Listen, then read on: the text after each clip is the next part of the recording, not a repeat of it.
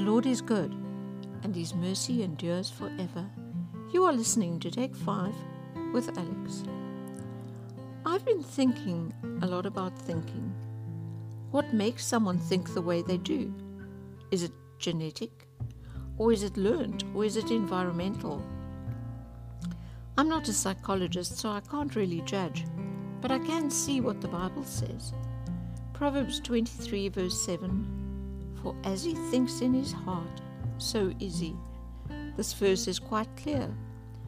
If you think negative thoughts, you will be a negative person. If you think sad thoughts, you will be a sad person. If you think happy thoughts, you will be a happy person, etc. So everything, according to this, everything originates in your thoughts. Matthew 21:22, "And whatever things you ask in prayer, believing, you will receive." What does believing have to do with thinking? Believing is thinking. How else would you believe? There isn't a special part of your body that believes while your brain is not believing. Does that make sense? Let me try to illustrate. If I am sick and I go to an elder to pray for me, and once he has prayed, I tell myself in my thoughts, or even out loud, that I am going to get well, then I am believing. It takes place in my brain. The prompting to believe might have come from the words of the elder, or it might have come from a positive affirmation that the Holy Spirit placed in my heart or my mind. It doesn't matter where the thought originated. If I believe it, that is what I am thinking. Unfortunately, most people tend to listen to and believe the negative thoughts which enter their brains. Those negative thoughts either come from their learned toxic way of thinking or from the devil, which is where the toxic thinking comes from originally. Even though the devil is lying, when someone listens to and acts on what they hear from him, they start believing it. How many of us have been trapped by the belief that we aren't good enough? That is probably the biggest lie that the devil tells, and the most common lie that people believe. Once the enemy has convinced you of this, you start changing your thinking patterns to incorporate the lie into your being. Everything you do is based on the lie that you aren't good enough. Every decision you make and every word you say is centered around you not being good enough.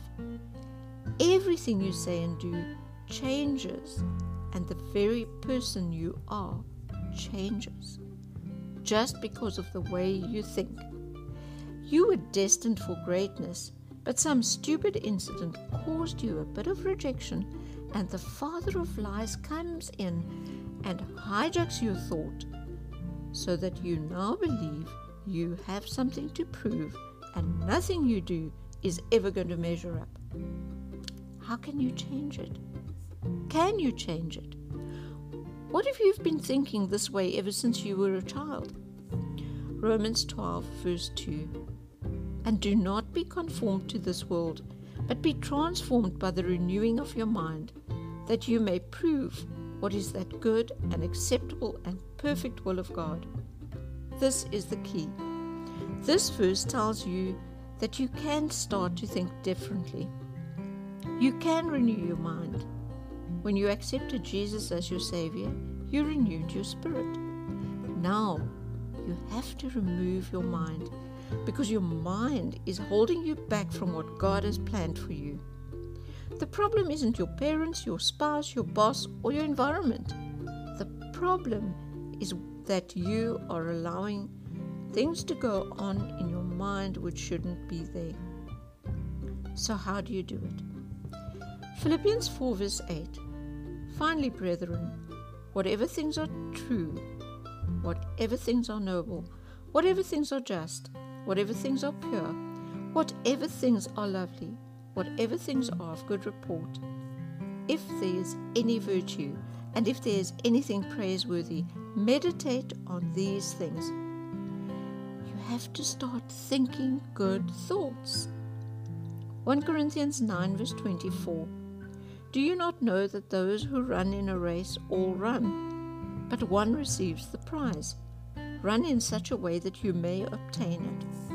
1 Thessalonians 5 verse 6. Therefore let us not sleep as others do, but let us watch and be sober.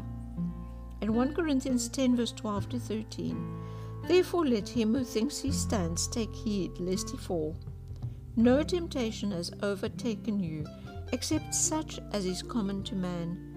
But God is faithful, who will not allow you to be tempted beyond what you are able, but with the temptation will also make the way of escape, that you may be able to bear it. We have to do it by using self-control, and by constantly being aware of what we think, and by selecting the thoughts we choose to keep according to 2 Corinthians 10 verse 5.